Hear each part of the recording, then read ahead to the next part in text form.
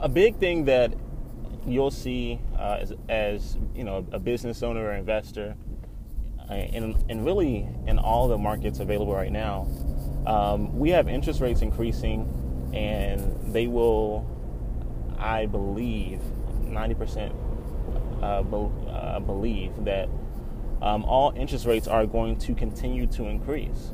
I have no reason to believe why the Federal Reserve will slow that down. So what that means is when the Federal Reserve increases interest rates, they want to make the rest of the world aware, or make the rest of the world believe that the United States economy is doing well.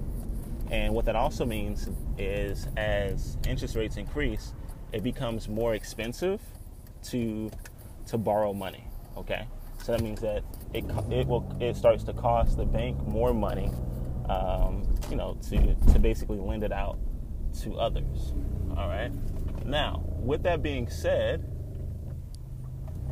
the benefit for you and I is that now that it's becoming more expensive for a bank to hold on to the money they receive from the Federal Reserve, that means that now the banks eventually will get to a point where they want to lend out their money more aggressively, because it will become more expensive for them to hold on to the capital, or the capital that they borrow from the Federal Reserve.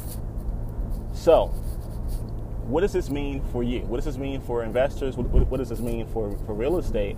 What does this mean for business owners? That this is going to be a great time for many people, if you are positioned correctly, to go and take advantage of these opportunities. It will be a great time to take advantage. So that means if you had the ability to borrow money, do it. If you have the ability to obtain money with zero interest for certain terms, certainly do it. Now is a great time to hop in.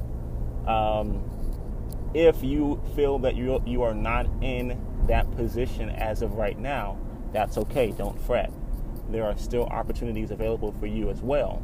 Okay, and we'll talk about that on here as well.